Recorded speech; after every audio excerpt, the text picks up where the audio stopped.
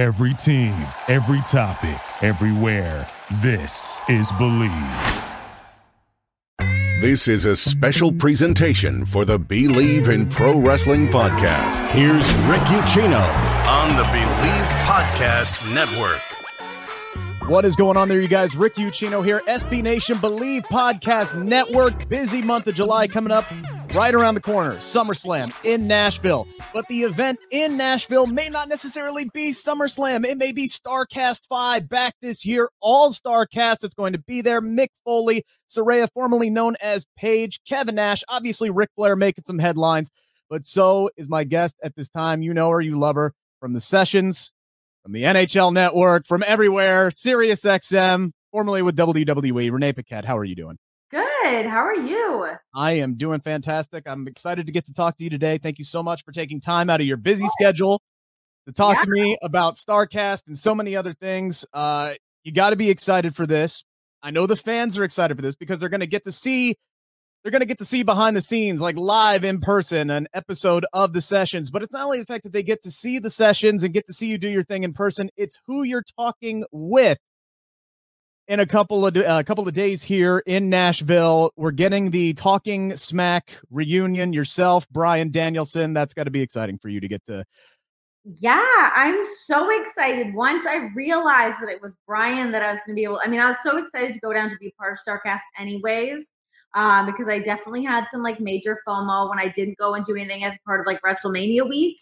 So I was very happy to be able to pop down, see familiar faces, get to hang out, see fans, all that good stuff. But yeah, and then you add the cherry on top of everything that I get to do an episode of the Sessions with Bryan Danielson. It couldn't be cooler. Just like a reunion of the ages, and you look at all the things that have happened from when Talking Smack ended to him and I both leaving WWE to now him wrestling in Blackpool Combat Club with John, with William Regal. It's so cool. Yeah, and a lot to kind of dive into with him as well. Not all great news with him right now, unfortunately. So it'll be great to kind of get to see him out in person here a little bit. We did get to see him on television to introduce Claudio Castagnoli, which was a wonderful addition to AEW. And a perfect fit as well in the Blackpool Combat Club. No-brainer fit, the best. Yeah. Did you know that he was coming in ahead of time, or was that a surprise for you as well when he came in? It's all a surprise for me. All right, fair enough. Before we get any further here, I do got to thank our partners over at BetOnline. Continue number one source for all of your betting needs and sports information. Get all the latest odds and news and developments on the NBA Summer League, Major League Baseball, fighting news, even next season's early NFL futures. Heck, you can probably bet on NHL free agency right now. If you put money on Goudreau signing with Columbus, you just made a ton of cash because nobody saw that one coming. Right? Honestly. Head on over to the website, use your mobile device, sign up today, receive your 50% welcome bonus on your first deposit. Just use our promo code Bleav to get started. Bet online, where the game starts. And Renee, going back to the fans being excited about the Talking Smack reunion, what does that say to you about that show and the fact that people still remember it? They love the fact they got excited that you two are going to be back together on this. What does that mean to you? It's actually funny because I want to talk to Bryan about this because I obviously get asked about it a lot, but I'm a broadcaster. That was a show that I hosted with him, of course, that everybody loved. But I doubt he gets asked about it as much as I do, or like what his feelings are. Because I loved doing that show. But for him, it was definitely like a different point in his career. And he might not have the fond memories of doing the show that I do. So I don't know. Like, I left out being able to have Bryan as my co-host when we were doing it. I loved working with him. There's something so special about working with someone. Obviously, you look at Bryan, you look at all his accolades, and everybody loves the guy. He's one of the best wrestlers in the entire world. But he was at a time in his career, too, when he was just kind of like, F it. Throwing shit against the wall. We were saying things we shouldn't be saying. We were pushing the envelope. And that was the thing to me that was like so much fun, that at my time, also like in my career with WWE, I was like, oh my God, and now I'm doing a show that like I really feel like I'm getting to be myself with WWE. So yeah, I mean, I have very, very fond memories of doing that show. As much as it was like this short-lived thing, I love that people connected with it so much. Yeah, and I think that's part of it. A lot of people loved it for everything that you just said. It pushed the envelope. It wasn't what we would typically see on WWE programming, and it boggles my mind that it was cut down the way that it was. And you've said this before.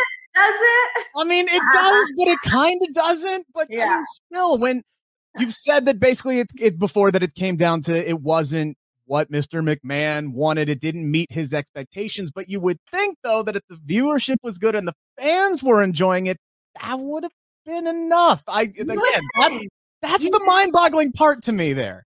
I know, and it's the upsetting part too, especially when the core group of people that were working on it, we were all just having such a good time. The feedback was great, and it felt like we were doing something different and something fresh. And obviously that's something that the fans were really craving at the time, was being able to have something like that where it is a peel behind the curtain, but like not too much. We're kind of in and out of characters and whatnot. It's a bummer that show got canned, and it's the show still lives on in some capacity, but it's obviously like significantly different than from when we started doing the show. And I'm sure the version that they have of it now is more what they were looking for, but I'm really glad that we got to just like really fuck around at the beginning and make some shit up. Another show that was kind of short-lived, in my opinion, was WWE Backstage. I gotta make a track record with that, huh? What's up with that? Hey, you know what? But it was still good, right? Like it was still good. There were a lot of extenuating circumstances against that show. That's true. I did love the concept of it, kind of like a Sunday NFL kickoff kind of thing, but with WWE. Do you think that's kind of studio concept could still work right now, given the right channel time slot? I think is a big thing, and obviously no pandemic. Definitely. I mean, I think absolutely it could. We started doing that show, and we were all so bright-eyed and bushy-tailed and like so excited to be doing this show. And we walk in this beautiful studio set that Fox had put together with us, and I can't say enough amazing things about the people over at Fox that were putting the show on for us, and the cast and crew that we put together for this show. But yeah, you look at the circumstances of we get caught in a COVID era, trying to like, what are we going to do? How are we going to keep this going? And unfortunately, we were one of those shows that was so early on with Fox that we got next. But I do think that it could exist. And I do think it's finding that right formula. I don't know that what we were doing was that formula, but I think it's a thing that we could build upon and figure that out. A show's not great in those first, 6 months or so. Whereas like you're figuring stuff out or finding like that was us figuring out like what our boundaries are. This isn't a talking smack. We're obviously still working with and for WWE. So you're giving them the show that they want while you're still trying to give the fans the show that they want. It can be a really, really many shades of gray area to be working in. But I do think that there is something in there that would work and could be great. It just needs some time to figure out what that is. Right. And I think you can talk about saying you have a track record for shows not last, but I think it's not just the talent. Everything has to be right. It's like a recipe. If one thing's off, it throws everything out the window. Totally. And that's where I think, especially like nowadays, you see so many people kind of, going into business for themselves. And that's why podcasting and YouTubing has blown up where it is. Hell, that's why I launched this channel myself earlier back in January. I wanted to kind of take things into my own hands. How different do you think your career would be right now if being a YouTuber and podcasting it didn't blow up the way that it currently has?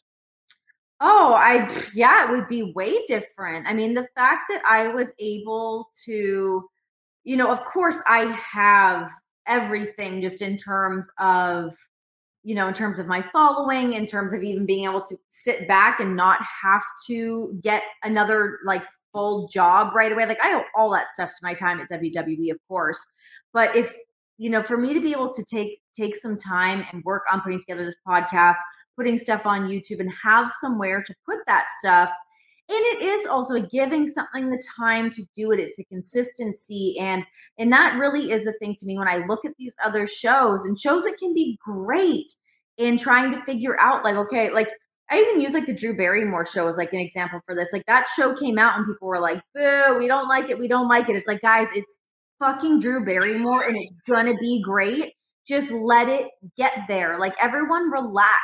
There's like this really scary knee-jerk reaction when you're working with big networks that they want something to click right away. And it just doesn't work like that. And it's really unfair, especially when you do have great talent and you've got these great chemistries and a great concept. It just takes a second sometimes for things to catch on. And that's why I love being able to have a podcast and you have the YouTube and you work on the consistency and you can build your audience as you're going. There's something just more organic about that. And it's that stress-free, there's still like other stresses involved in that. It's a lot of work. It's certainly a lot of work. It is not this like, oh, just throw it up, whatever. It's like, no, There's a ton of work involved in it, but it's definitely nice to be in the driver's seat on that and not have some exec breathing down your neck being like, oh, what's going on with this segment? What's up with this? Blah, blah, blah. It's definitely nice to just take a little bit of a breather on that. Yeah, corporate America really has a way of just kind of kicking you in the nuts in situations like that. And, I've been in radio for 14 years. I remember hopping on to a brand new launch station in Cincinnati. It was an all sports station, which Cincinnati already has like 4 all sports stations plus 700 WOW, which is basically an all sports station. Yeah. They were like, don't worry, guys, we're going to give you 3 years. You got plenty of time to grow and build this thing. We know this isn't going to be a success overnight. 9 months in, they called us all in and fired us. Like that was like, they just like, boom, dropped us. I'm like, screw this. And I'm going to the station that's been around for 100 years. Honestly, I mean, there's so many great things on either side of it. And there's downsides to both of them for sure. I mean, it's, when you're on something that's really successful, and like that's the thing of like being a part of something like WWE, it's like it will always exist. It will always be there. It will always exist. There will always be like some certain same format, same fundamentals, all of those things. And that's great. There's something so nice about that. And there's something that I think like viewers love about that. It's like just that comfort thing of knowing that it's there. But then, trying to let's break out of that mold. Let's try something new. And then everyone always reverts back to the old thing anyways. But there's pros and cons with both for sure. Yeah, I think, and this is one thing that I've found out as somebody who has recently launched a channel. It seems like everybody and their brother has like a wrestling show or a wrestling podcast these days. And the market is just so incredibly oversaturated. Yeah. Like when I went out on my own, I'm like, well, I'll just launch a podcast channel. Like I had no idea there were that many podcasts out there. I'm like, okay, cool. Now here's where, are you kind of surprised that it seems like there are as many wrestling podcasts as there are wrestling fans out there right now? I mean, yes and no, because there's also just like that joke when someone's like, oh, I'm like, when I message them, like, will you come on my podcast? I feel like a nerd. It's like, oh my God, who doesn't have a show? Who doesn't have this platform? Who's not trying to push stuff out through their social media to put guests and blah, blah, blah. But yeah, I mean, it's a ton. There's so many people out there, and it's a tricky thing too, because even for myself, like obviously I love wrestling, and all of my friends are wrestlers, so it's great for me to be able to have those people come on my show and have these conversations and like interviews that I love and conversations that I'm like super proud of. But anytime I like dip my toe into another world, I'm like, hey, come check out this thing too. Come check out this other person that's not a wrestler. They're like, no, thanks. It's really hard to like get viewers to follow you into something that's not wrestling. They just want the one thing. And that's cool. I like being able to provide that for you, but I do have interests that aren't just wrestling. Yeah, and here's the thing, right?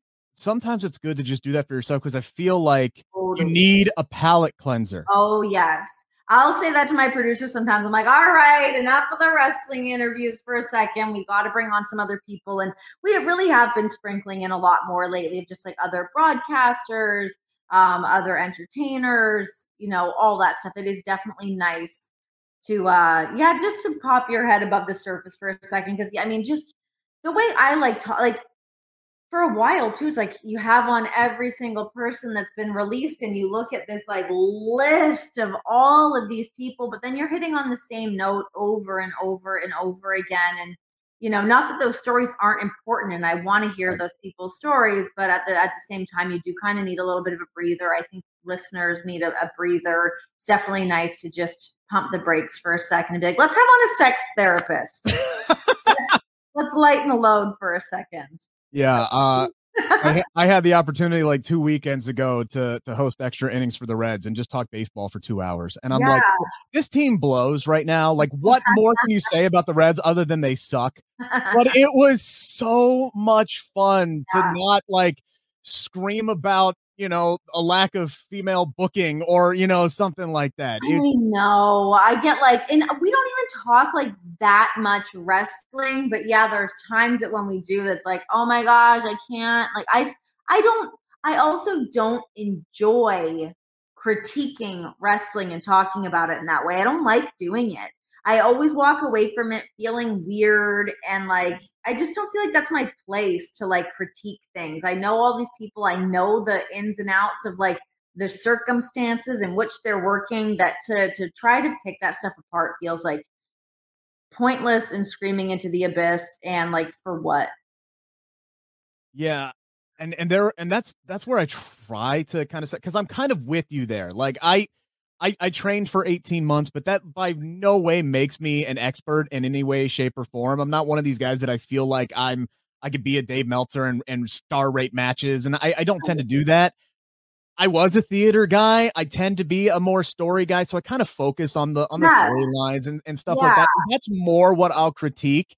Yeah. And, try to do so in a constructive way. I will never be one of these guys that hops on here and says, so-and-so sucks and they need to be taken off TV.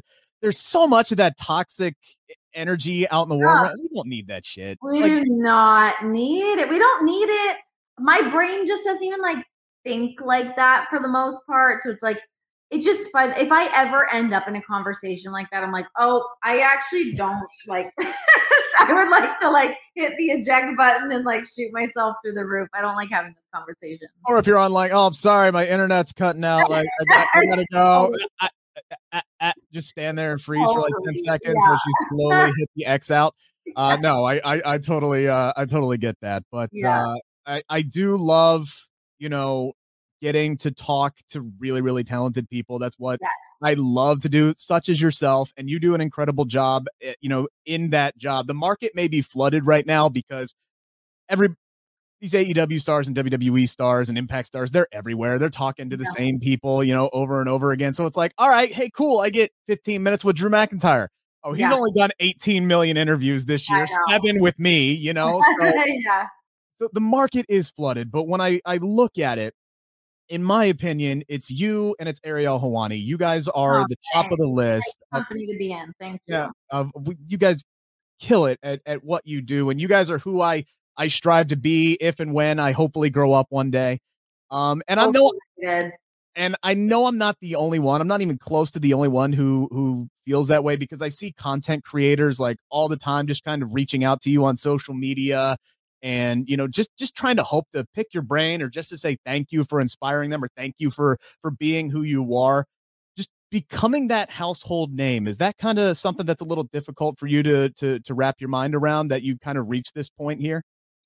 Yeah, it is. Cause I don't think about that. And I definitely don't view myself as that. Like, honestly, for the most, like we were just talking before we hopped on here. I'm like, oh, I've got 2 interviews tomorrow. I've got to prep for that. Like once we're done on here and like your internet crapped out. So I started like writing out a few notes during that. But like, if I'm not doing that, it's like I just finished giving my daughter a bath. I'm worried about if she's eaten enough protein for the day. Did my dogs go for a walk? Did anyone grocery shop? Oh, this other thing needs to happen. Like I am so in like real world regularness right now that like I just don't think like as much as like I love my job and I love what I get to do, and I do feel like I've been able to, I just feel like I've hit a really good stride that I'm really happy with interview wise. There's a lot of times that I have people on and I have these conversations that I end up thinking about like far after and far long after we've shut down and we've moved on. And I love that. Like I'll like message people. I'm like, holy shit, like I did not know that thing about you, or discovering something about someone. Like I always go back to my Cash Wheeler episode. Like I had him on, and I had him on after I had on Dax Harwood. And I knew with Dax what we were going to kind of get into because him and I had talked ahead of time. So I sort of knew what we were going to navigate with that. But then I had on Cash after that. And I'm like, oh my God, how am I going to match the Dax interview? What are we going to do? And I really didn't know where we were going to go. And I really didn't know that much of his story.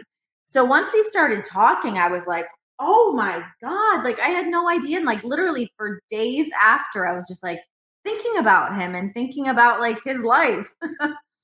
There's something like really powerful about that. And I hope other people feel the same way too. It's pretty cool.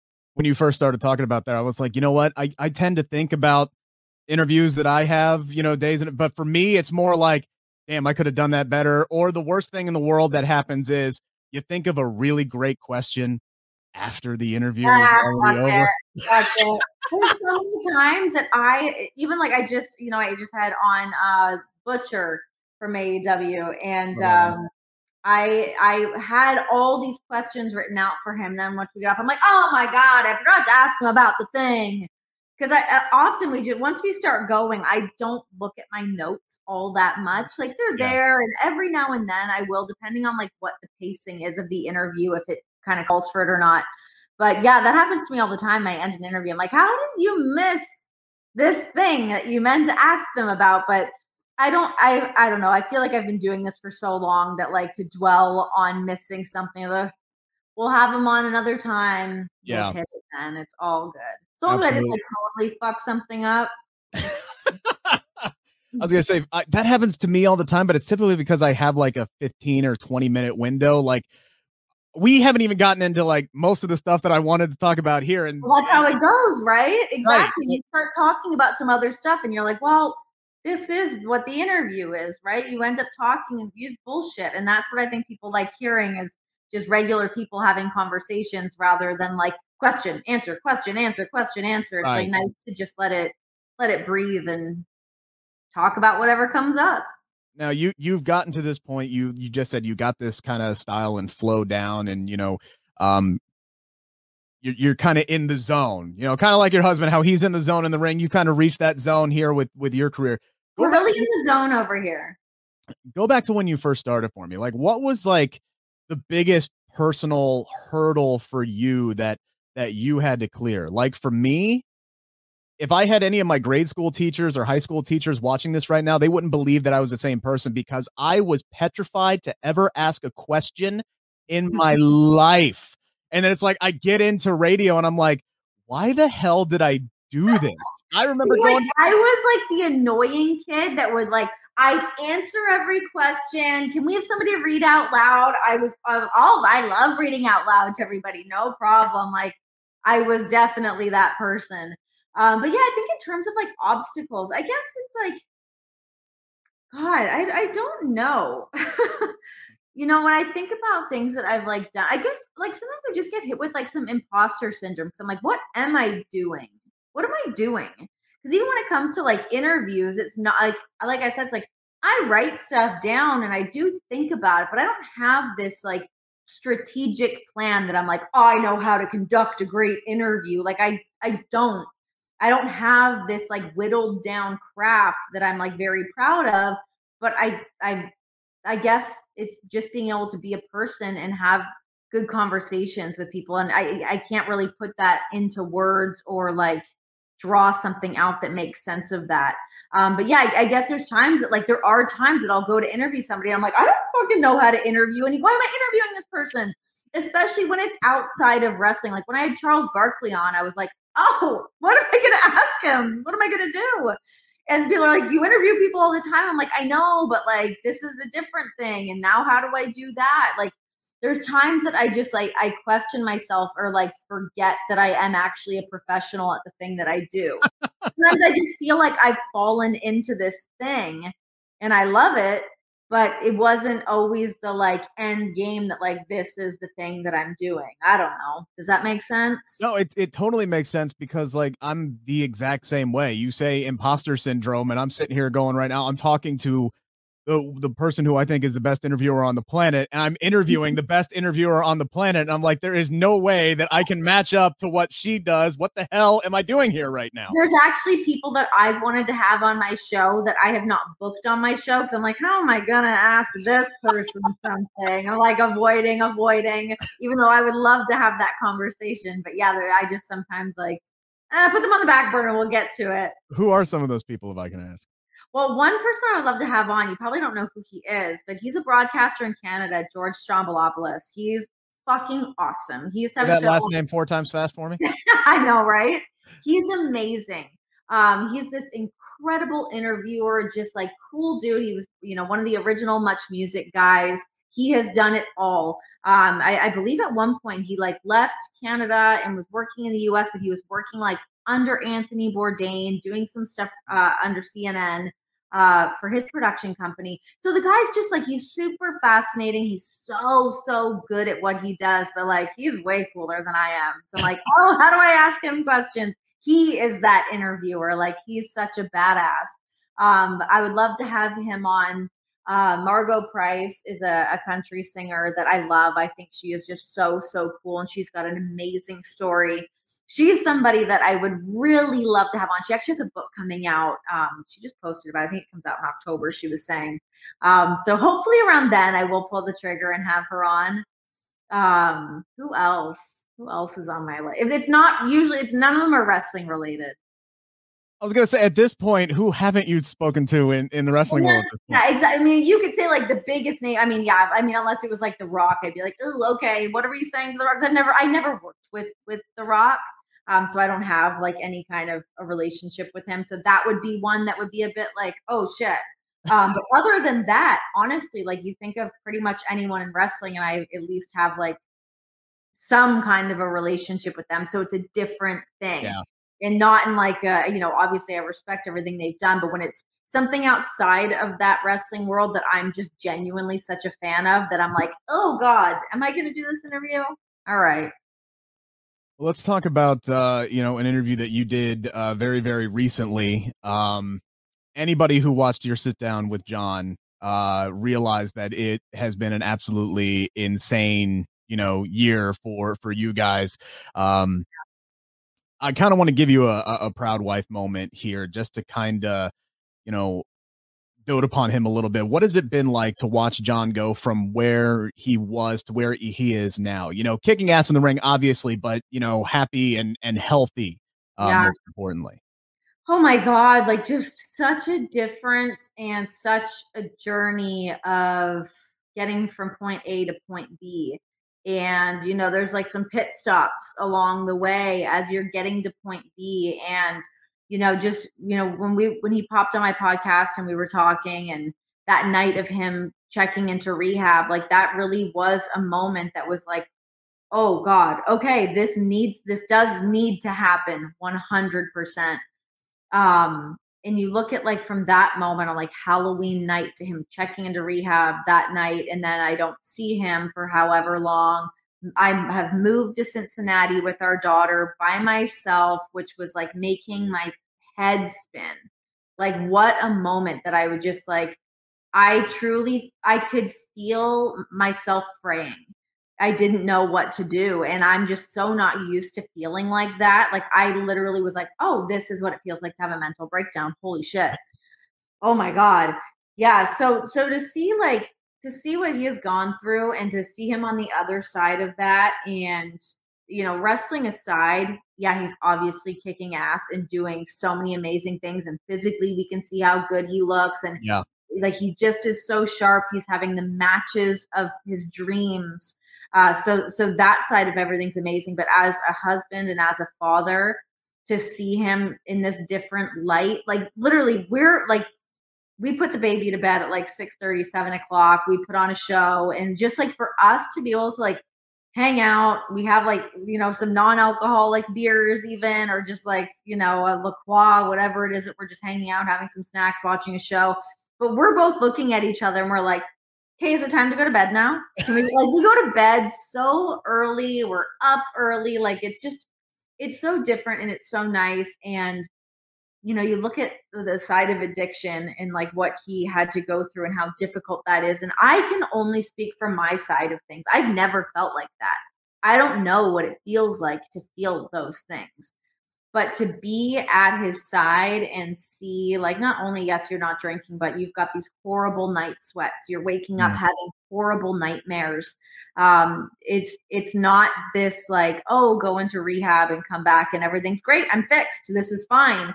It's not that. It's like this longer situation. And, you hear people say that all the time, but when you can see somebody and I think as soon as Jon stepped back in the ring, everyone was like, whoa, look at him. He looks so great, that you think he's cured. You think that that's it.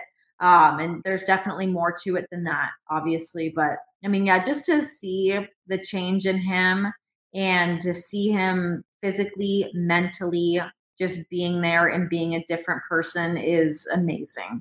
Like, I'm so happy that he did that. Yeah, and I think man,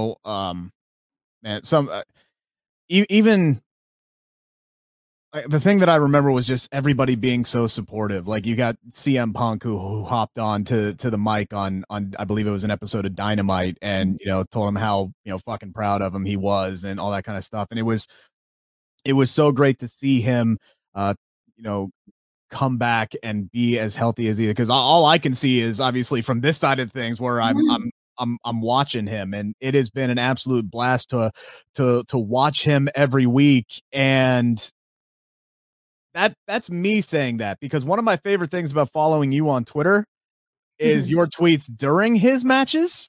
Right. Has that gotten easier over the years to watch Jon's matches? Like, dude's coming off of Blood and Guts where he's like stabbing other guys with forks and broken glass, and everyone's busted open in 10 minutes in an hour-long match. And he's talking about, like, that's him playing golf on a Sunday, which was an incredible line, by the way. That shit's fun for him.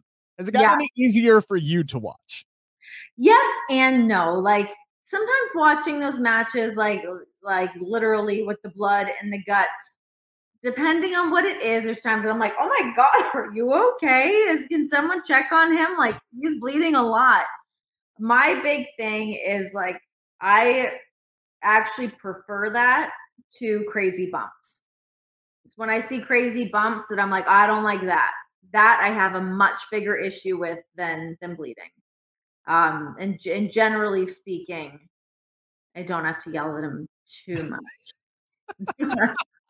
I do kind of understand. See, I don't know which one I would prefer, because, like, to be kind of honest, I was kind of a pussy in the ring. Like, when I was training, like, I always like feigned, like, I never wanted to get like hit in the face. And if I ever got hit in the nose, like, alone, I'm like, okay, the nose sucks. Nobody likes that. I understand that, but it's like, it was very easy for me to understand that I'm just in here for educational purposes, and there's no way that I could actually do this. Right. I just don't have that kind of mentality.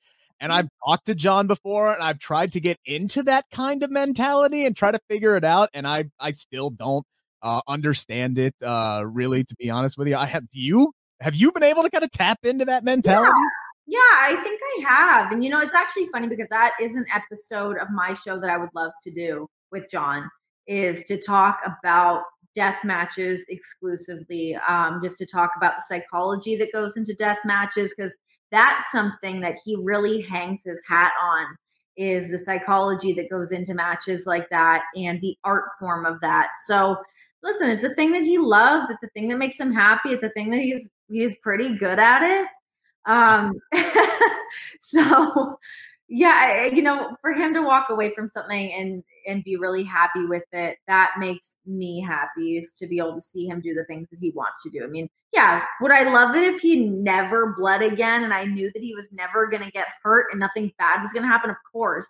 I would love to bubble wrap the guy and like keep him locked up here so nothing bad would ever happen to him, but it doesn't work that way. I was gonna say, so now you're sounding like Sarah, my wife, but not me, with our son Ray, who tends to hit his head like every 10 seconds because he's climbing on everything. And that's another thing That's another thing I love about your Twitter game, by the way, is like the Renee mom tweets that you put out there, because I think you're just a little bit behind where we are now. I have a almost 4-year-old and an almost 2-year-old. So I read your tweets and I'm immediately going down memory lane. And I'm like, I've been there, I've done that. And your tweet the other day about like looking into your soul and chucking food on the ground. Oh my God. Literally, like that night, my son like cursed me out in whatever baby gibberish that he speaks and then smacked me in the face with an inflatable monkey. And I'm like, how am I not supposed to take that personally? I know. And my daughter now, as soon as I go, Nora, no, she goes, shakes her head at me. No. She knows. Even when because she like, of course, loves to find every outlet in our house. Yep. There's one in particular that she loves. We also live in a very old house. So like things are rickety around here. So she goes up to find them. And as soon as she's near it, she turns around and looks at me and still gives me that, no. She's a little brat. Yeah, Ray loves to do that with the dog bowl, right? With the dog water. Loves to play in the dog. So he'll walk up to it and we're like, Ray, no. And he'll turn about and he'll just shoot us this like, hey, I'm gonna do it. And then I dive right in, like just head first right into the dang dog. It's so funny. And like the worst part is like trying not to laugh while they do it is like, oh my God. Like even today, like John just got home and we're working on walking with her. And she kind of bit it, but she like fell into my leg. But she hit her nose on my shin for sure. But the like pause that she took before she started crying, when she starts crying bad, she like gags that she's crying so hard. So it was like this pause and I was like, oh shit, it's about to go down. And I'm like trying so hard not to like laugh because it's so over the top that I'm like, oh my God. Oh, it kills me. These poor little peanuts that are just like, they're into everything. Yeah. And you know, it sucks because it's like you'll spend hours cleaning up and then they'll walk in and tornado toddlers just, take everything down in a few minutes there. Yeah, so she backhands everything, chucks it. Oh my God. Look, if Ray can get like my wife's family's height, he'll be a pro athlete because this dude can already chuck a ball from like one end of the house to the other. He just does the and go, and then we'll just like drill anybody like right in the head. It's kind of miraculous that they've done that. So, everything being the kind of crazy year that you've been talking about, you moving to Cincinnati, and that had to kind of throw maybe the expectations around, but becoming a parent, has reality kind of met the expectations, or is it just completely different from what you thought it would be? It's fucking awesome. It is. Like it's that thing that, I was definitely not always that woman that was like, I can't wait to be a mom like that. I knew eventually that time would come and that like maternal instinct would want to, that would like kick in. I'm like, okay, I need to have a baby. And then when that did start to happen, I was like, oh, okay, this is it. It's happening. I want to have a baby. But when people tell you, oh my God, you love your kid so much, your kid's so great, blah, blah, blah. You're like, all right. But like, honestly, I am so obsessed with this kid. She is they just get better and better and their little personality shine. Like she's such a happy, funny little baby. Like she's just this like little ray of sunshine. She's so cool, but she also is like a little badass. And she kind of just like, she's rough and tumble. She's finding her humor now. She's found out how to like blow bubbles in the bathtub and she thinks it's the funniest thing. Feeding the dogs.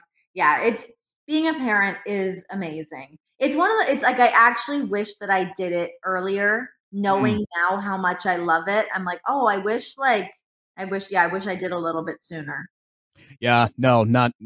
I think we waited just the right time because I don't think I would have been ready like 4 or 5 years ago at that point. Timing is everything, 100%. Yeah. Like I said, it wasn't knocking on my door prior to that. I wasn't like dying to become a mom. And then when it did happen, like I was so wrapped up in working, I was so busy being on the road, obviously, that it just like it didn't really enter my mind as much. But yeah, timing is everything. And thank God, we have a baby. Like here she is. She's here and she's sleeping downstairs right now. But yeah, it just is so cool seeing your baby have characteristics of me, of Jon, of our other family members. Like, it's so trippy seeing that. Like, oh my God, it's not even like a learned thing. That's just like in your genetic pool. Yeah. Who would have thought sticking your tongue out while you're concentrating was a genetic thing? Because both of my kids do it. And, I've been doing it since I was a young kid. I don't know where it came from, but I totally do the Jordan. Like, anytime I'm like paying attention to anything. Yeah. So yeah, just seeing them and their little tongues sticking out. I'm like, well, there's no denying them. They are my children at this point. It is so funny. How's Cincinnati treating you? For those who may not know, I've lived here my entire life, 34 years in Cincinnati. How are you liking the Queen City? So I'm obsessed. I love it here. I am a huge fan. I love it. I love where we are. It's awesome. There's so much stuff to do. Like, we take our daughter to one of the parks all the time. She hits the splash pads. She like rips it up out there. We get to go to like the market all the time. Just to like other stuff that's going on here all the time, like all the different festivals that are coming through. There's like a big flea market thing that I want to go to this weekend. There's so much cool stuff going on. It's such a, I want to say, like, underrated city. It's highly underrated. Like, we get no respect from like anybody. And that includes beautiful. Like, the architecture everywhere is amazing. I love all like the painted houses, the street art everywhere. It's cool as all hell. Yeah, and I'm so happy to hear you say that, because obviously I'm biased. Like, I was born here. Like, this is my place. But to hear people kind of say that, because again, like, I think Cincinnati gets like so dismissed it does. Even in WWE, we haven't had a premium live event here since 2006. Like, can we fix that? Like, what the hell? Yeah, they did Fastlane in Cleveland and then Columbus, and I'm like, oh, they're coming here. Nope, they went to fucking Saudi Arabia instead. Unbelievable. No, it's funny, even because like Jon never like pumped up Cincinnati to me. Granted, it's been a long time since he lived here. And it was like obviously like way different circumstances than his circumstances now. Where like now we live here and everything's beautiful. Also, the city's changed a ton since he was living here. But I always feel like it's got to be kind of cool to sort of rediscover your city, and especially through somebody else's eyes. Like, I would actually love to go to Toronto with somebody that's not been there, and they're like, oh, I want to go check out this, and this, and like all these things that sometimes you just take for granted because you're so used to seeing them, or things that you never even thought to go check out or look into because it's just not part of your like daily routine. So it's kind of cool for me to like take him to go check out other stuff. Yeah, absolutely. And by the way, I'm happy that you're here because you're Cincinnati's good luck charm. Like, right? You move here and magically, and I mean literally magically, the Bengals not only win their first playoff game since I was like 2 years old, they go to the Super Bowl. The UC Bearcats make history. First non-Power 5 school to make the college football playoff. We lose Jimmy Wang Yang. We gain Renee Paquette. And all of a sudden, I don't know if those things correlate with one another, but I'm going to choose to believe it. You are. I'm going to choose to believe it too, because I sort of felt like when we were in Vegas and the Golden Knights popped in there, I was like, oh my God, wait, we have a hockey team. And then like, oh my God, they're a good hockey team. What? That never happens. Never happens. Especially like, I'm from Toronto. Of course that never happens. So I was like so excited. Then I moved here and the Golden Knights shit the bed. They were rotten, had a terrible year. So yeah, I mean, I guess I'm the Bengals gal now. Yeah, you can't leave. Like, you have to, at least until like Joe Burrow retires, which will hopefully be 15 years down the line. You're not allowed to go anywhere. I'm sorry. Joe Burrow better do my podcast. That's what needs to happen. Yes.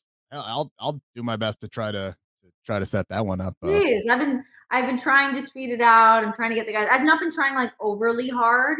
Maybe I should actually update that and put that back into the ether again.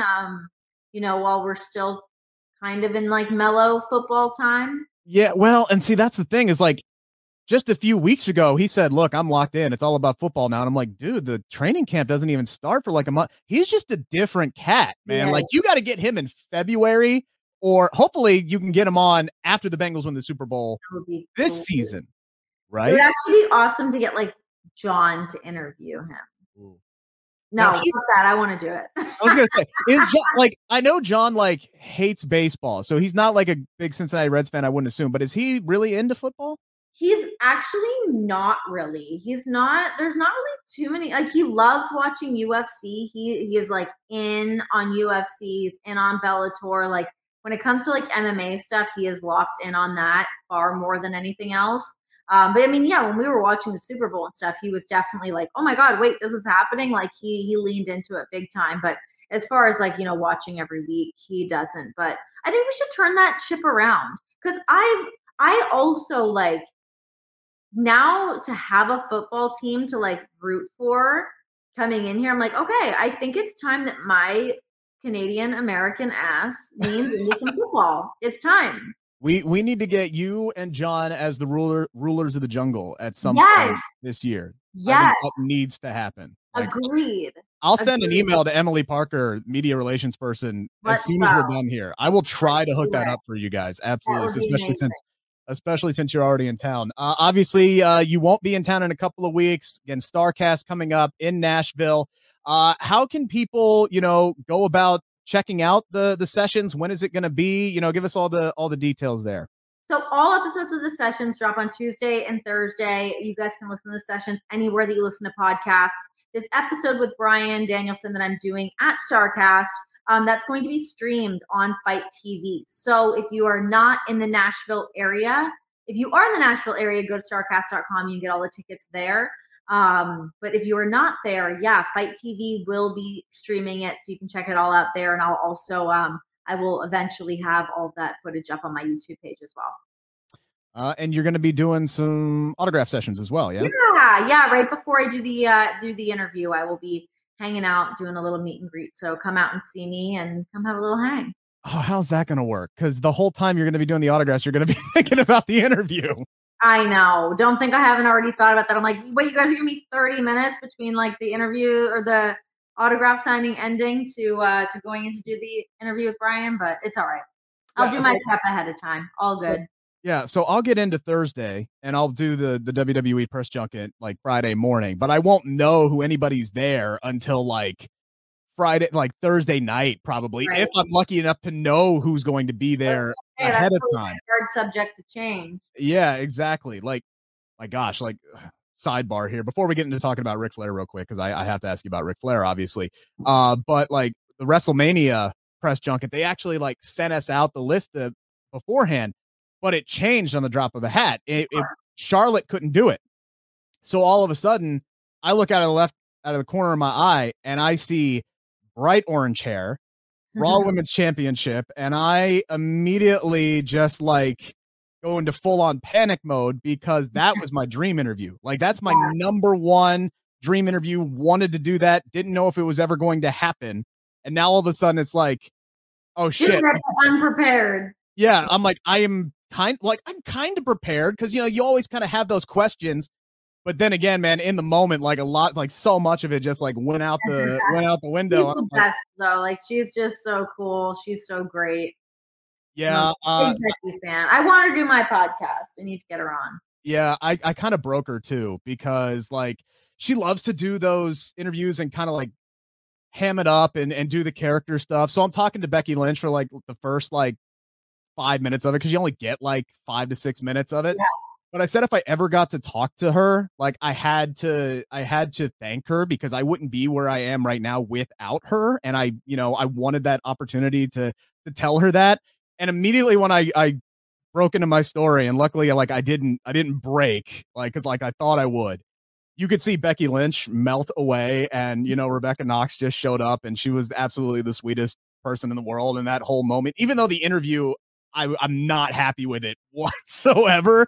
But that moment was so incredible. And yes, she absolutely is the best. And I hope I get like an actual sit down, long form, get to prepare a little bit kind of moment. But again, that's just kind of like curtain back of how difficult some of those situations, can be when you're interviewing like 10 people and maybe you didn't even know you're going to be talking to 5 of them that particular day. Not easy. Want to wrap up with Ric Flair. A lot of this Starrcast weekend is going to be centered around him. When you heard that he was not only going to be there and they're going to do this whole roast of Ric Flair, but he's actually going to be wrestling a match, what was your initial reaction? How do you feel about this? Are you going to watch the match? I think I have to watch the match. Absolutely. I don't know if I'll be there in person. It depends. We have our daughter with us out there. So I'm not 100% if I'm going to go or not. But yeah, I mean, it's Rick. It's insane. It's absolute madness, lunacy, craziness. But I see the training videos. I know he's out there doing his thing and he's feeling good and he's looking good.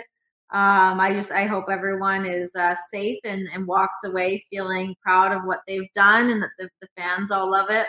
I think it'll be cool. Yeah, I'm looking forward to everything that weekend. Renee, thank you so much for being generous with your time. Again, one more time, plug your stuff wherever people can find you if they don't already, because I'm sure they do. Yeah, make sure to check out the sessions. It drops Tuesdays and Thursdays anywhere that you listen to podcasts.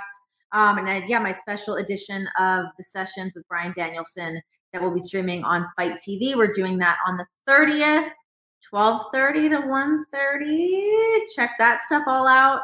And that'll do it. I mean, you can see right here what my Twitter information is. Yep. And my Instagram's the same. So. Yep. And if you're watching right here, you can follow me as well at Rick Ucchino. Guys, make sure to hit the thumbs up on this. Make sure to subscribe to the channel. We're growing every day. And if you listen to this entire interview, you know how hard it is to grow an audience from scratch at this point. So any help, I greatly, greatly appreciate. Renee, thank you again so much. Thank you, everybody who tuned in. This is the Bleav in Pro Wrestling podcast, brought to you by BetOnline.